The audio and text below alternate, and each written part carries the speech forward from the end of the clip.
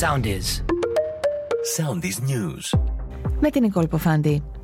Χωρίς λεωφορεία και τρόλεϊ θα μείνει για 5 ώρες η Αττική σήμερα. Η στάση εργασίας ξεκινάει στις 11 και θα ολοκληρωθεί στις 4 το απόγευμα. Φοβήθηκα ότι θα με λιντσάρουν, είπε ο αστυνομικός που τράβηξε όπλο έξω από την ΑΣΟΕ και πυροβόλησε 4 φορές καθώς τον καταδίωκαν κουκουλοφόροι. Δικογραφία σχηματίστηκε σε βάρος του, ο οποίος συνελήφθη αλλά αφέθηκε ελεύθερος με εντολή εισαγγελέα.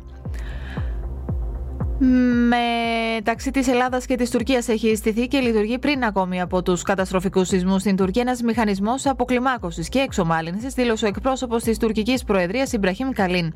Η Ελλάδα δεν είναι απειλή, η ένταση είχε μειωθεί πριν τους σεισμούς, είπε. Να βρίσκουμε λύσεις μόνοι μας, χωρίς μεσάζοντες, είπε ο εκπρόσωπος του Ερντογάν.